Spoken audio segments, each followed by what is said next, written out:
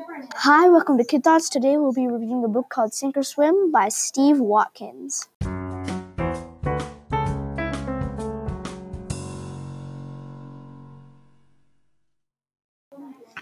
In the book, America's entered war with Japan and now it's war with Germany as well. Everyone wants to take part and help out in the war. In 12-year-old Colton's case, he joins the U.S. Navy.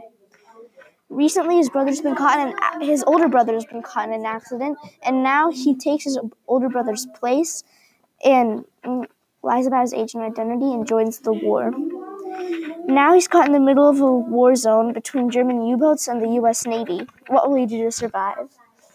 I recommend this book for ages 9 and up because it has lots of action and the plot's really interesting, and this is why I think kids will like it.